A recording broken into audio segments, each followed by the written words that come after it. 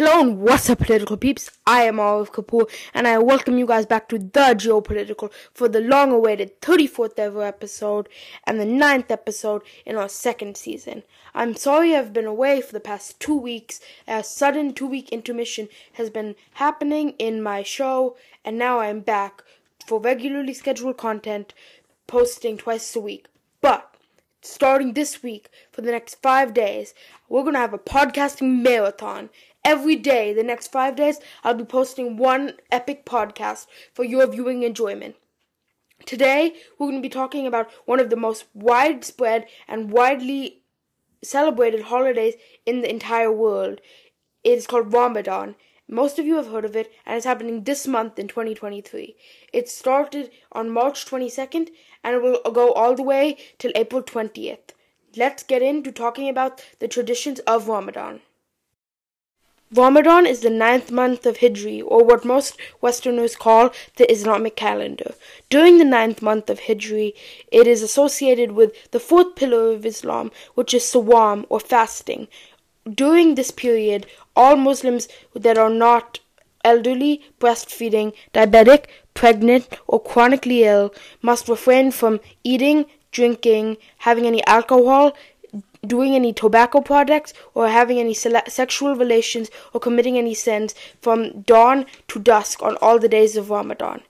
Generally, people and families have their children begin doing these Ramadan fasts starting around when they begin to hit puberty, and at the end of the day, when all the fasting is over, usually the first food people eat as they do their end of the day prayers is a date, and then they take 3 sips of water before they enjoy a feast called iftar, which is always the feast. It's generally big, and it's generally a wholesome feast of happiness and prayers where families can enjoy the Ramadan and spend time together.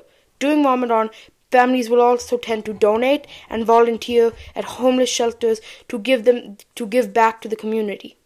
Now, let's talk about the history of Ramadan.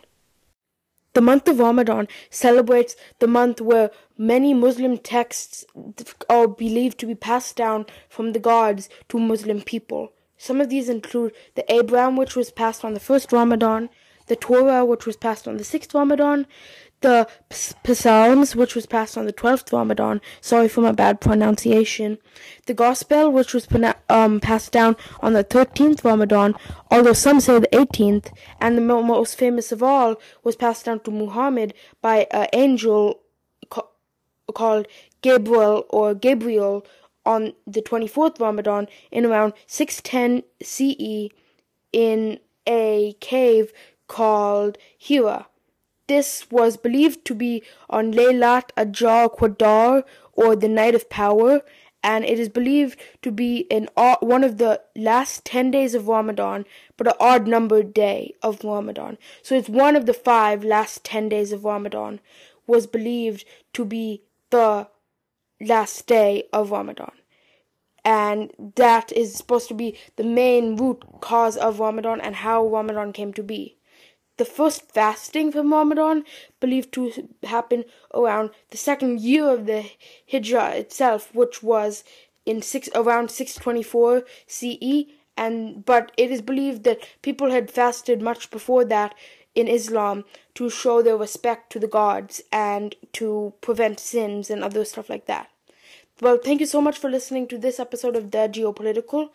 And I hope you continue following The Geopolitical because, as I just said previously in the beginning of this episode, we're beginning a marathon, and tomorrow, the day after, and the day after, I'll have episodes coming out on The Geopolitical. I'll see you guys soon, and thank you so much. Peace.